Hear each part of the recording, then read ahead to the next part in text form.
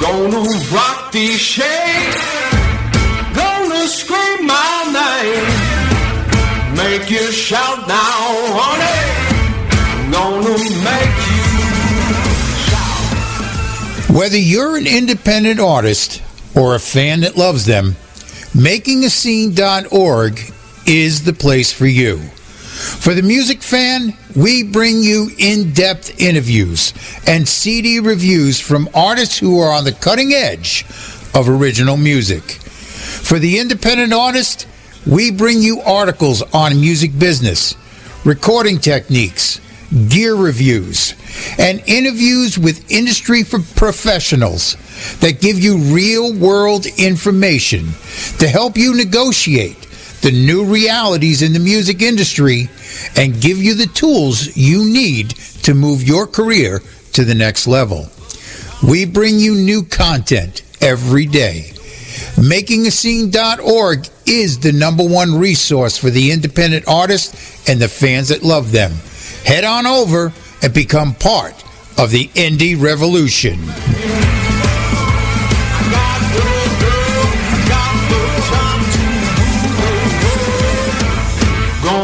Rock these shades, gonna scream my name, make you shout now, honey, gonna make you shout,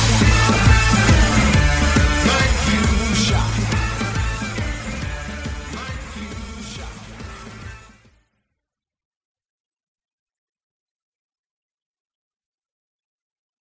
And now, here's a double shot from our featured artist today, Massey Ferguson. And stay tuned for that interview. It comes up right after these songs. I got the fire of life, I got the guiding light, and I know I'll stop thinking that you were right.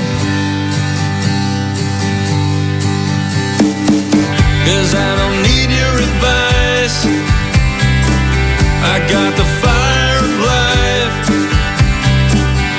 no need to check my pulse, I don't look down, the door's open, won't look back, it's all golden now,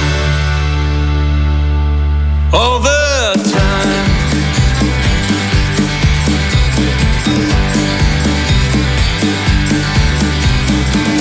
Feel like I'm gonna ignite, I got the fire of life, but I gotta stop thinking that you were right. I won't back down from the fight, I got the fire of life, it's not too much to say, but I set those plans in motion, I'll see all the omens now, all the time.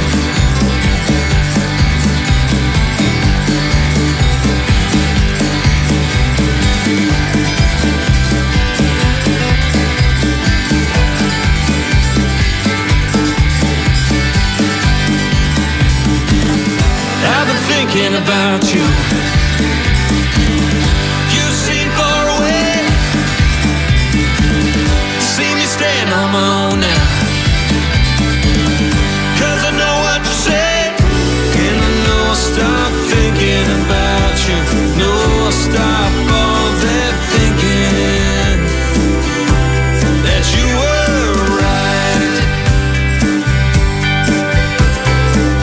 I got the fire of life,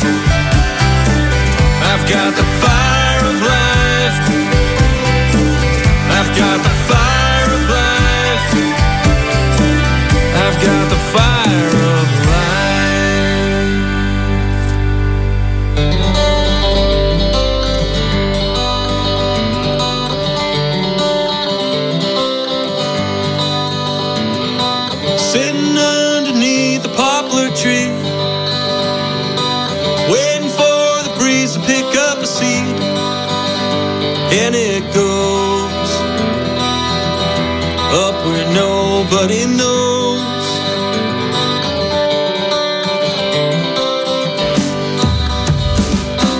Watching crowds of people as they pass, sitting here barefoot in the grass. So I go off to see Rose. I don't know who decides these things, 'cause I've been running half my life. Can she find a cure for that? Will I be kind? Will I?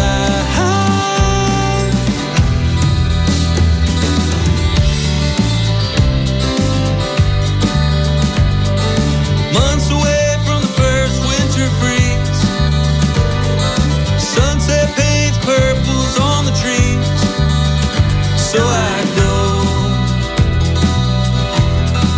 off to see Rose.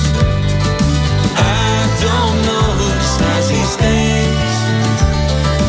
Wait for what the morning dew will bring, 'cause I've been running half my life.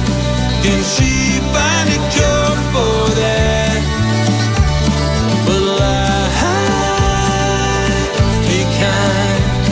Will I? It's off to see Rose. It's off to see Rose. It's off to see Rose. It's off to see Rose.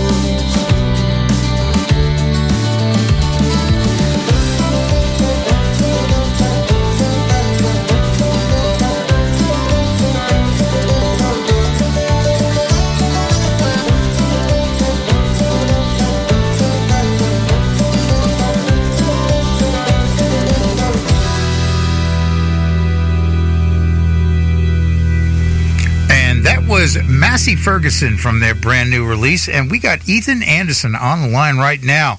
Hey, Ethan, how you doing? Hey, I'm okay. How are you? Good, good. It's been a while since we talked. You know, I always like to start things off by giving our fans an opportunity to get to know an artist.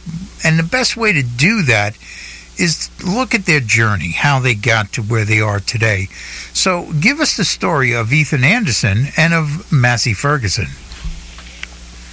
Well, you know, like a lot of musicians, it all kind of started early. But in my case, I didn't get into music until I was a little bit older. But when I was a kid growing up, my mom was a singer in the church, and I just always thought that was so amazing, seeing her get up in front of a few hundred people and sing. And I thought that was the most amazing thing. And I guess it sent the message to me very early on that anybody could get up there, and if you practice and you get up in front of people and really deliver something. So I was really inspired by my mom when I was a kid.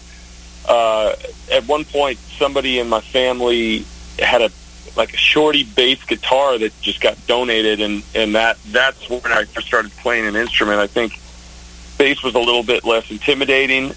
There's only 4 strings. You don't have to worry about chords. I was pretty excited about that aspect, so I started plucking along on that shorty bass, and started with the help of a friend of mine, started writing songs, and I found that to be something that felt like kind of like, where have you been all my life? It was like this aha moment I had as like a 16 or 17-year-old, like, I could write my own songs, and like my mom, I could go and perform in front of people, and I thought that was pretty incredible.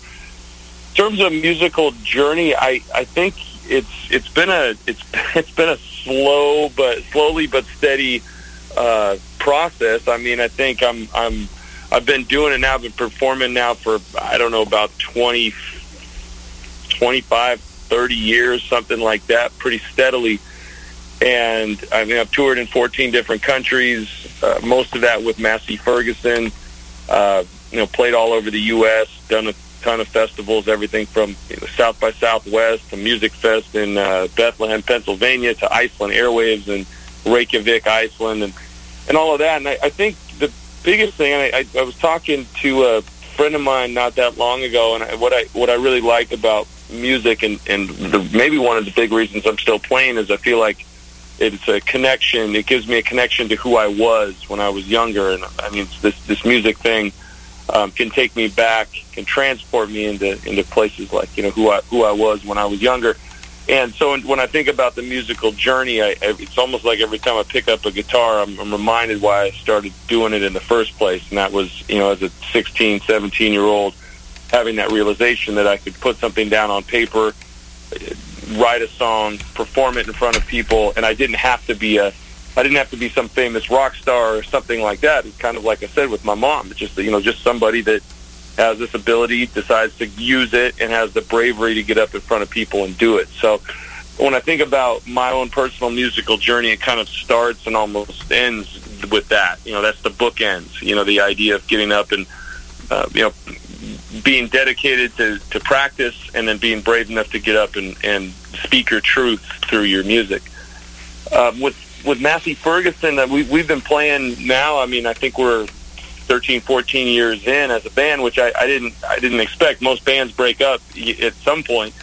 Well before that, at least every band I was in prior to that. But we've got a good group of guys that are kind of unified under some of the same premises, and we've been able to get out and have some success. And they talk about really bad record deals and really bad tours, breaking up bands. I think we've been on 2 record labels, and we've been on a number of tours, and I guess they've all gone at least well enough that we haven't broken up. So in my mind, that's a success. Okay. Now, let's talk a little bit about the release. What was your goal for this particular release? I think, not to sound dramatic, but I think just to stay alive. I mean, in 2020, when we started writing some of these songs, everything, at least where we were at in Seattle, Washington, was on complete lockdown. So me and our guitar player started texting back and forth these crappy iPhone recordings of song ideas that we had, and the first single we put out, Miles Away, was something that almost in its entirety, our guitar player, Adam Monda, took his guitar, wrote almost that entire song, sent it to me, and then him and I workshopped it a little bit back and forth over iPhone recordings. And at one point, when the pandemic was really going, we're like, hey, man, let's just meet up in a park. We'll wear masks. We'll get our guitars out and just play. And that was a really cathartic moment. So, I mean, when I say, the songs on this was kind of an attempt to stay alive, I guess I mean that artistically. As a band, if you're not, if you're not writing, if you're not creating, you're, as a musician, at least in my mind, you're only really half alive. So, I mean, in some ways, it was like, trying to keep ourselves alive artistically. Okay. Well, let's talk about that process of writing. I'm always interested in, the process that songwriters use to tap into the muse, how they get themselves, into that creative space. When you sit down to write, what is your process that allows you to tap into that muse? I picked up, a few years ago, I picked up a book called The Artist's Way. And it's an interesting book because it's a well-known book, probably been out 30 years, but it talks about really spotlighting your music and, just spending the time to do it. And I think that's kind of the big thing that I keep coming back to is time is a big part of it, setting aside time, because I'm not always inspired. Sometimes I'll just pick up a guitar, or me and the guitar player Adam Monda, we write a lot together. Sometimes the things will just flow, but then there's these long chunks of time where they don't flow, and in that time I think it's almost more important to just take the time to sit down and write, even if it's complete crap. Just the idea of flexing that muscle, I think, it helps when the inspiration does come, because you are a little bit more tapped into the muse because you've been spending time with it. It's like anything, it's like the reason why people talk to their plants to make them grow. It's the reason why you spend time with your loved ones to get closer to them. It's like you have to nurture your artistic relationship with the music in order to pull that muse out. And I think that's a challenge. I think it was Picasso who said that everyone is an artist as a child, and the challenge is staying an artist as you grow up. And I find that to be very true. There's a lot of things that make a lot more sense, quote unquote, as you get older. Making money and buying a house, or whatever you do as an adult. That sitting down to write a song might seem frivolous, but in some ways it's more nurturing and important than most people realize, and something really life affirming, at least in my view. So yeah, I mean, I think in answer to your question, it's about sitting down with it, spending time with it, nurturing it, and so that when the inspiration comes, you're a little bit more tapped in, even if you've had to go through a little bit of drudgery of like, okay, I'm going to sit down and try to write. I don't know what I'm going to write, but I'm just going to keep doing it. Okay, well, that's fair enough.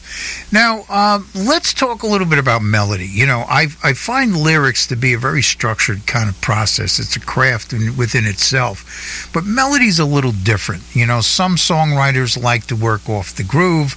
Others like to allow the lyrics to dictate through its cadence, or even, just a chord structure, the fine melodies.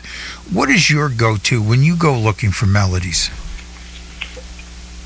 Sometimes some of the songs that I've written, I feel like have actually started as melodies, and then I've tried to put chords behind them, and I really love that. I love the writing that way because melody is so important. It's easy to sit down and pluck out some chords. It's a little bit harder to come up with an interesting melody, and when you can put the two together, when you can marry the two, I think you really have if you can marry them in a really cool and interesting and provocative way, I think you have that's a real skill there.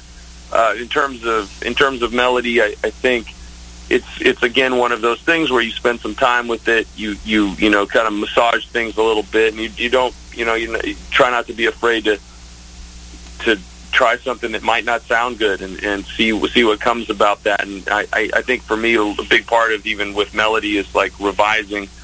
If there's even a note that could be a little bit cooler, or an inflection that could bring that out. Or a different way that it can be expressed, the melody that is. I think you got to be open to trying it and not get too precious with it. You can revise anything. So for me, it's like I kind of just try to, if I've got something, try to put some cool chords around it, and then not be afraid to change it a little bit if something strikes my fancy. It makes me want to go into a slightly different direction with that melody. Okay. Now, every songwriter has their little toolkit that they use when they sit down to write. Some depend on their phone to kind of capture those momentary ideas. Others have a home recording studio, and they lay out structures and kind of write to those structures. And there are some that just have a pen and a pad in their toolbox. What does your toolkit look like when you sit down to write? The toolkit for me is pretty basic, and I think I do that deliberately because I like to have a delineation between writing and recording. I'm not tremendously interested in having a home recording studio and trying to do an album at home. It's not that that's a bad thing. I know a lot of people that have home recording setups that are incredible and record amazing music in the comfort of their own home. For me, I like going into the studio. I like separating that from the writing process. As far as the tools, usually, I'm a bass player, but I do the writing on guitar. Sometimes I do it on bass, but the writing for Massey Ferguson is really a collaborative thing between me and our guitar player, Adam Monda, and I love writing as a team.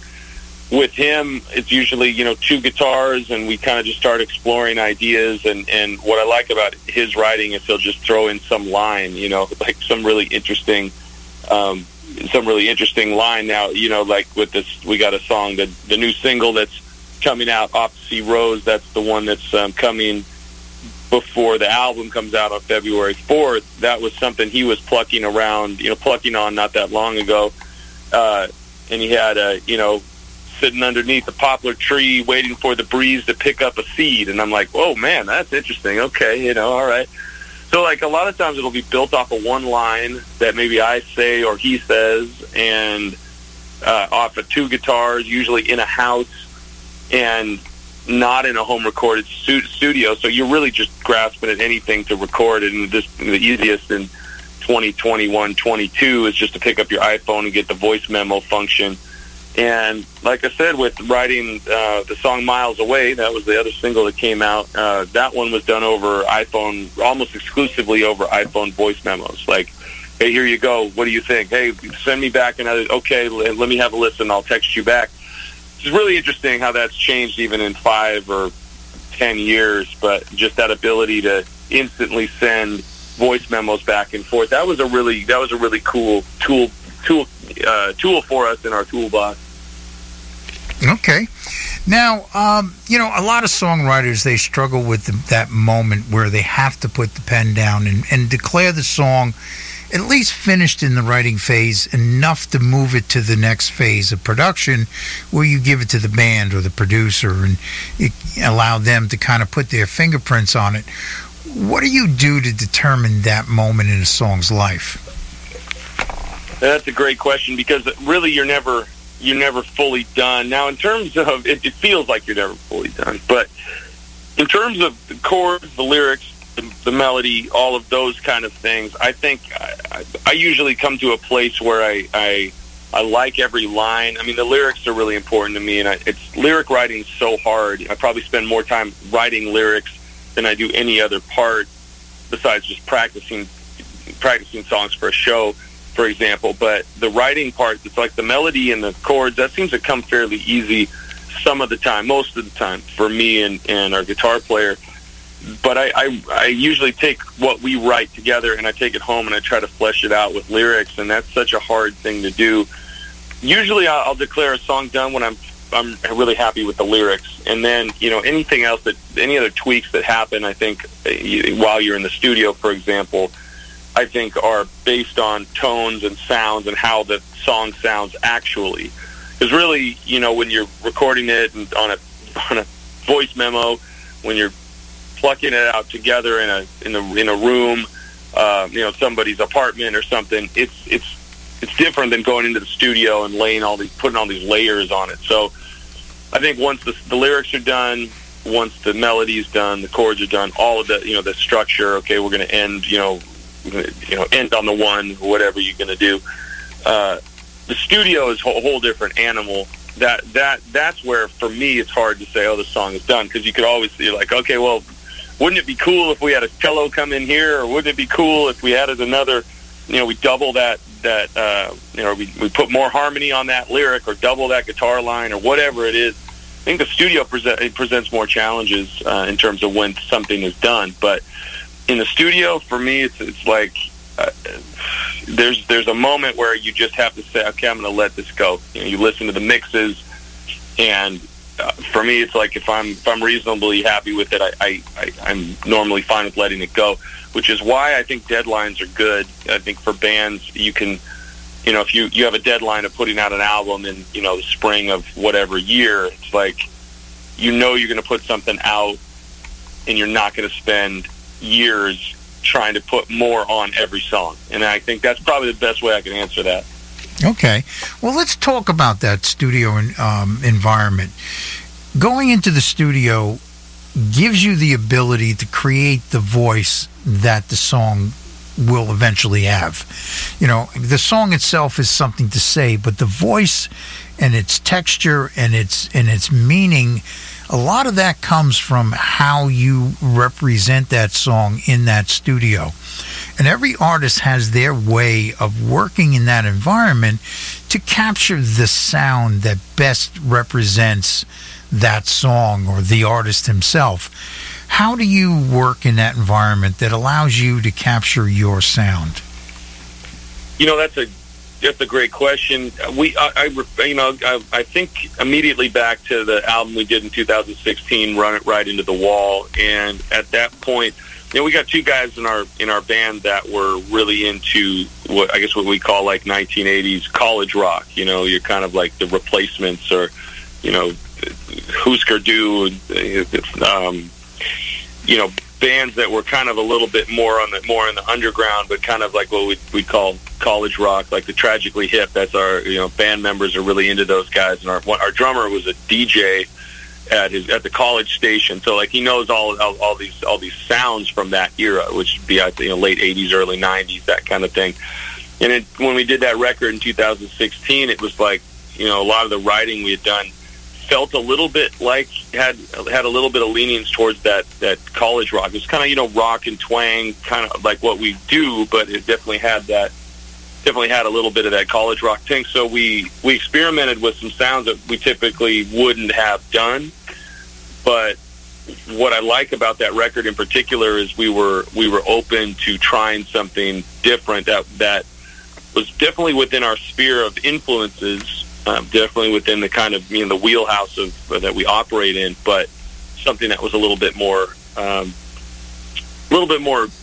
a risk for us. And I really I thought that was a risk that paid off. We recorded the record with Johnny Sangster, who's a great producer in Seattle and tours with Nico Case, and he's a great producer and also a very honest guy. And so I think being open to feedback and being open to somebody suggesting ideas, because I think it was Johnny's idea to take it in that direction. And I think being open, is a key part to getting that sound, getting the sound that encapsulates what you're going for with a record and with a recording.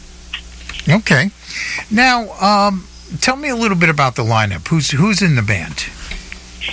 Well, the band is me, Ethan Anderson on bass and vocals, Adam Monda, guitar player and backing vocals.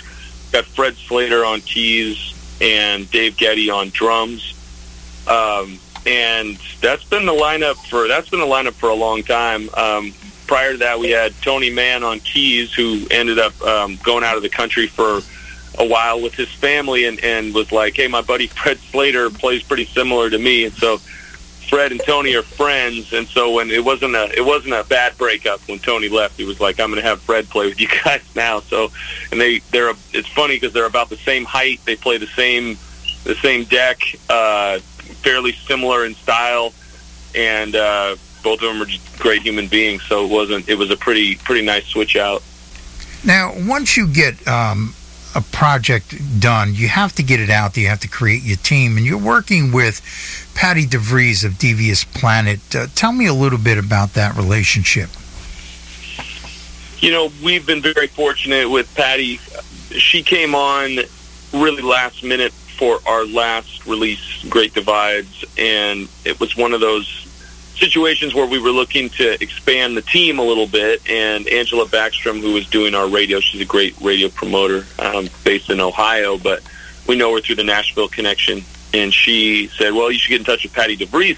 The only problem is we were in Spain on tour, and it was a fairly grueling tour with a lot of dates, not a lot of time off, and so I had to make some phone calls at odd periods of time, and I think I was in Plasencia, Spain, trying to reach Patty at just some crazy hour. I think it was really early in the morning for me, trying to catch her at night in New York or something like that. And we had a great conversation. She was very understanding and very patient. And so, my hat's off to Patty. She did a great job on almost no notice the last record, and we're working with her this time around too. And obviously, we know she's really talented at what she does, and I'm really looking forward to continuing working with her. Okay. Now, let's talk a little bit about the industry. Going into the studio, getting a publicist, all of that is expensive. People don't realize how much is involved in creating a new project.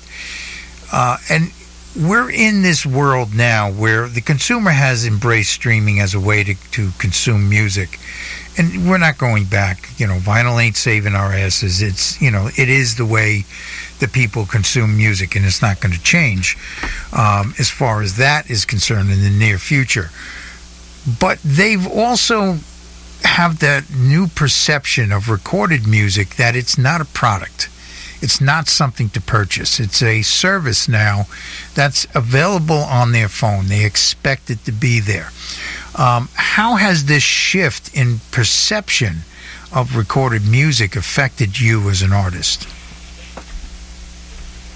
I think it's an evolution, and I think we are trying to evolve with it. I would love for it to go back to even 10, 15 years ago when people were still interested in buying a physical product, because it was a lot more gratifying having somebody take home kind of a piece of the show with them, take home a CD, a record, whatever. I think now I would say it's an evolution in the fact that you can get music anywhere at any time, and independent artists can get their product out there pretty easily. That's a good thing.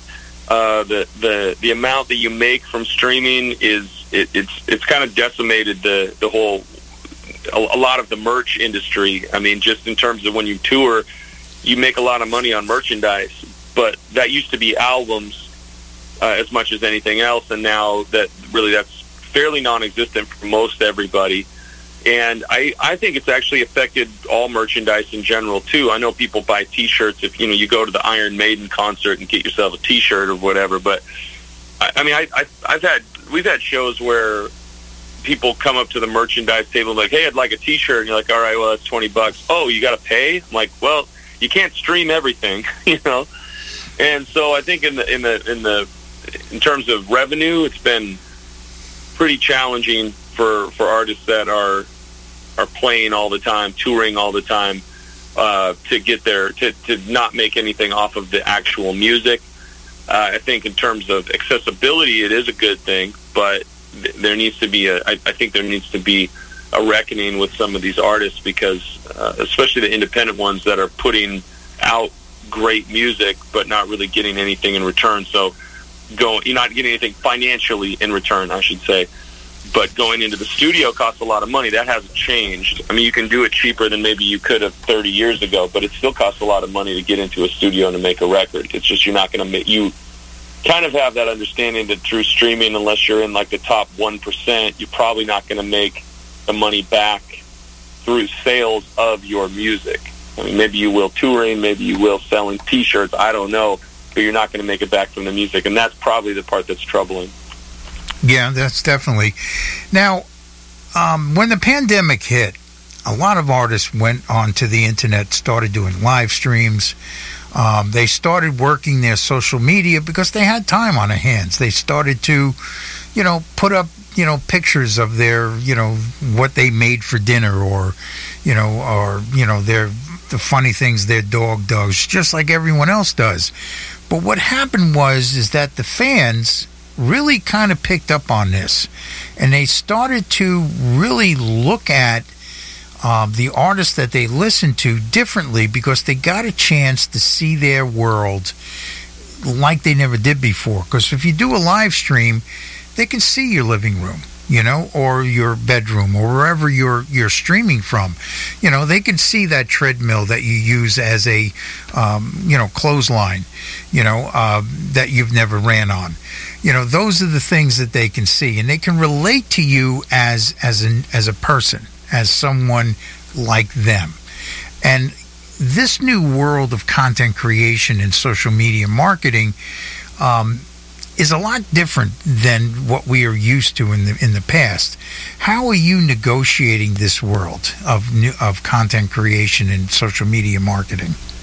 I would say sometimes I do it pretty well. Sometimes I don't. Probably the most successful thing I did during the pandemic was I would do a live stream off the balcony in where I live in Seattle.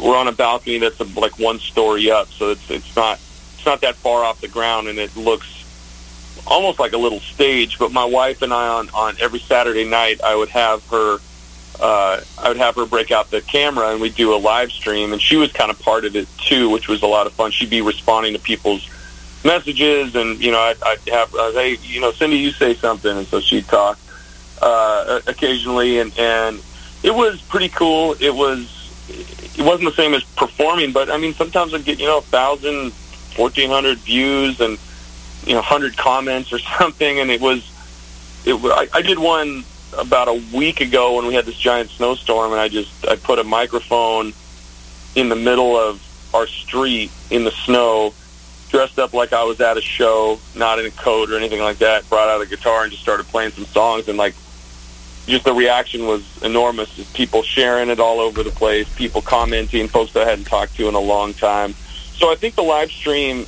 it's what's good about it is it's a chance to connect with people who would never step out of their house to come see you at a show.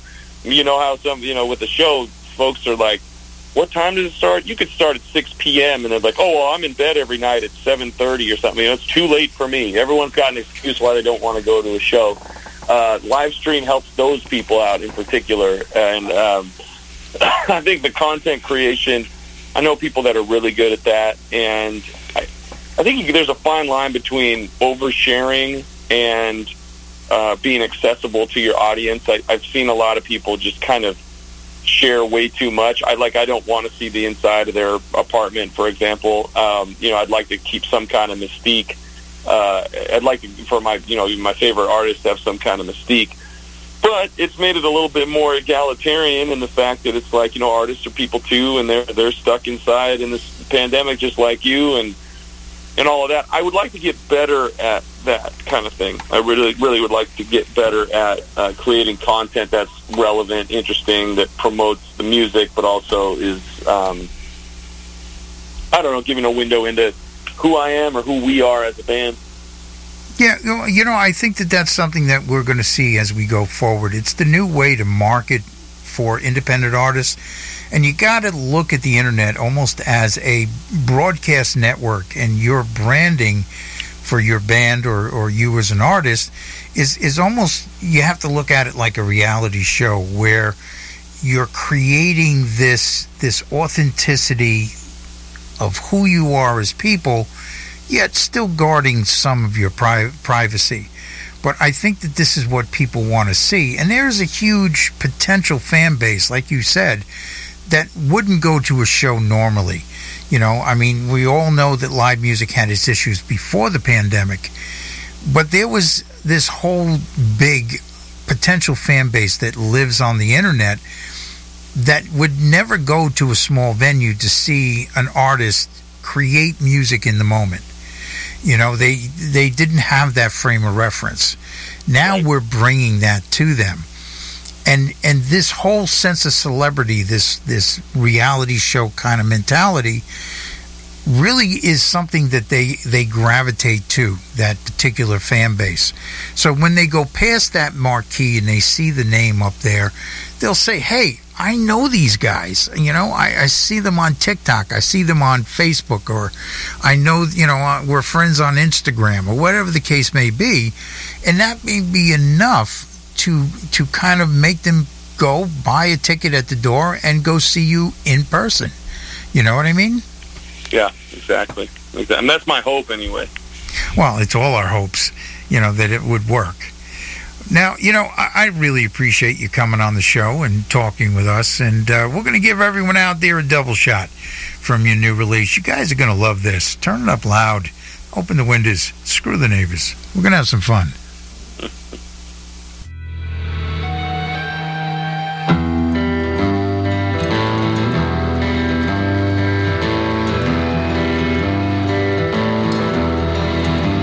Sister, roll up to the fight. No, you never give up. Don't stay in tonight. March round the walls, and they'll come down. The gates will swing.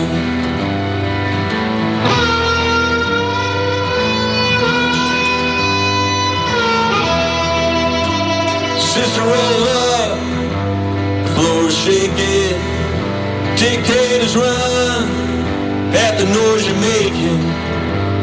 Sister, roll up and you rise. Growing up strong, you're growing up wise. Taking down machinery. Take them apart. Tear up the street.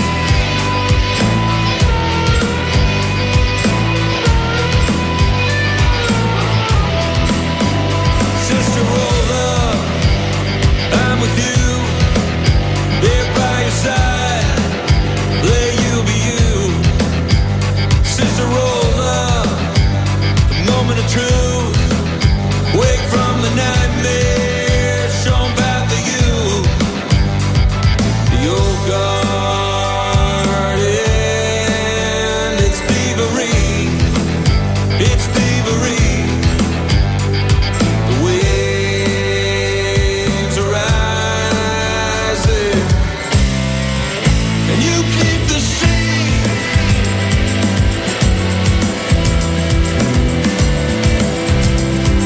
The devil ain't here if the work is done.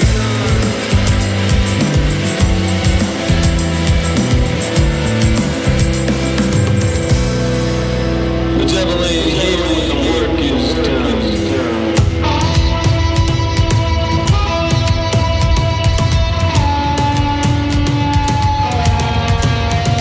Sister, roll up. Too long you've been bound. Now's the time to not lay it down. From the groundswell, from the sound, from the bottom up, and they'll come around.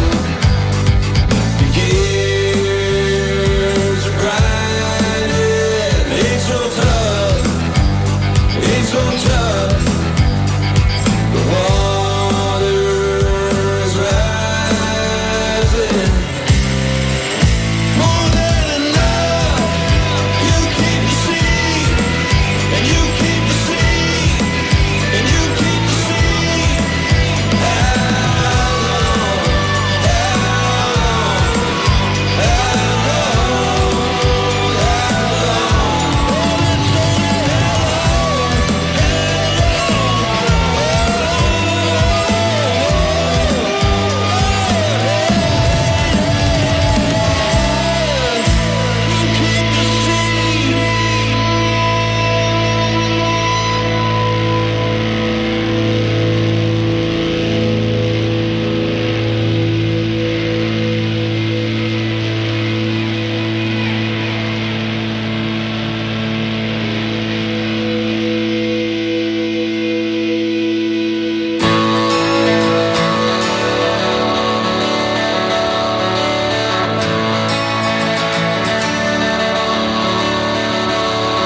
Yeah, some folks say it's lying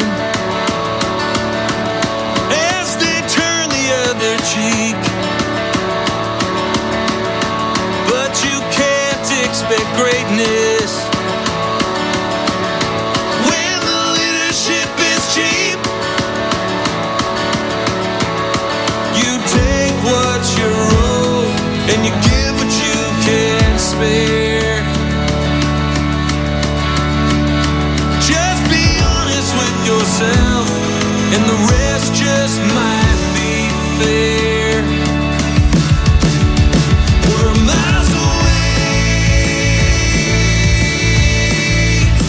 We're miles away. We were broke before this sickness, and I don't think that will change. But there's a fire in the thicket, and the kettle's burning hot, and all that wishful thinking. All the people are so thick,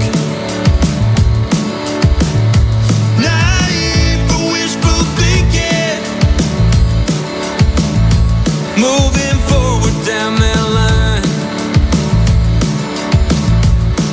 you take what you're owed and you give what you can spare. Just be honest with yourself, and the rest just might be fair. Don't say anything for a while. Black hero,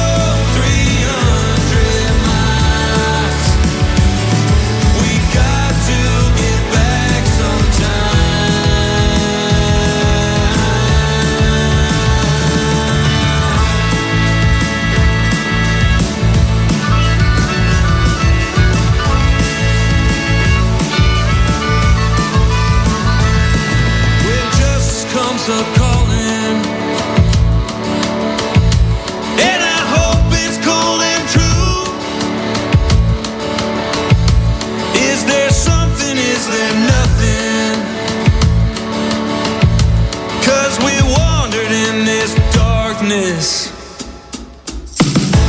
Don't say anything for a while, like you rode 300 miles.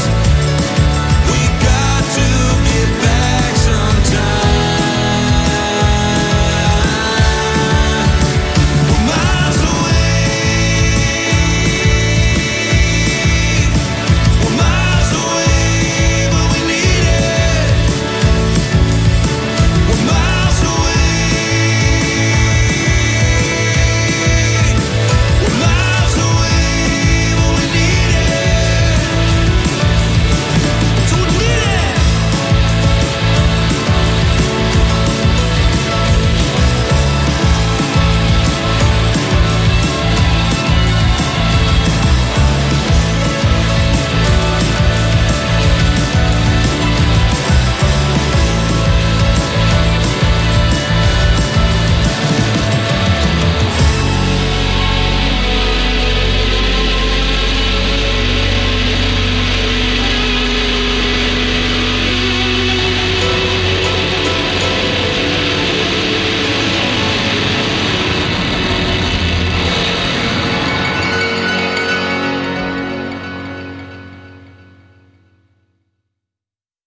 Gonna rock these shades, gonna scream my name, make you shout now, honey, gonna make you shout. Whether you're an independent artist or a fan that loves them, MakingAScene.org is the place for you. For the music fan, we bring you in-depth interviews and CD reviews from artists who are on the cutting edge of original music. For the independent artist, we bring you articles on music business, recording techniques, gear reviews, and interviews with industry professionals that give you real-world information to help you negotiate the new realities in the music industry and give you the tools you need to move your career to the next level. We bring you new content every day. MakingAScene.org is the #1 resource for the independent artists and the fans that love them. Head on over and become part of the indie revolution.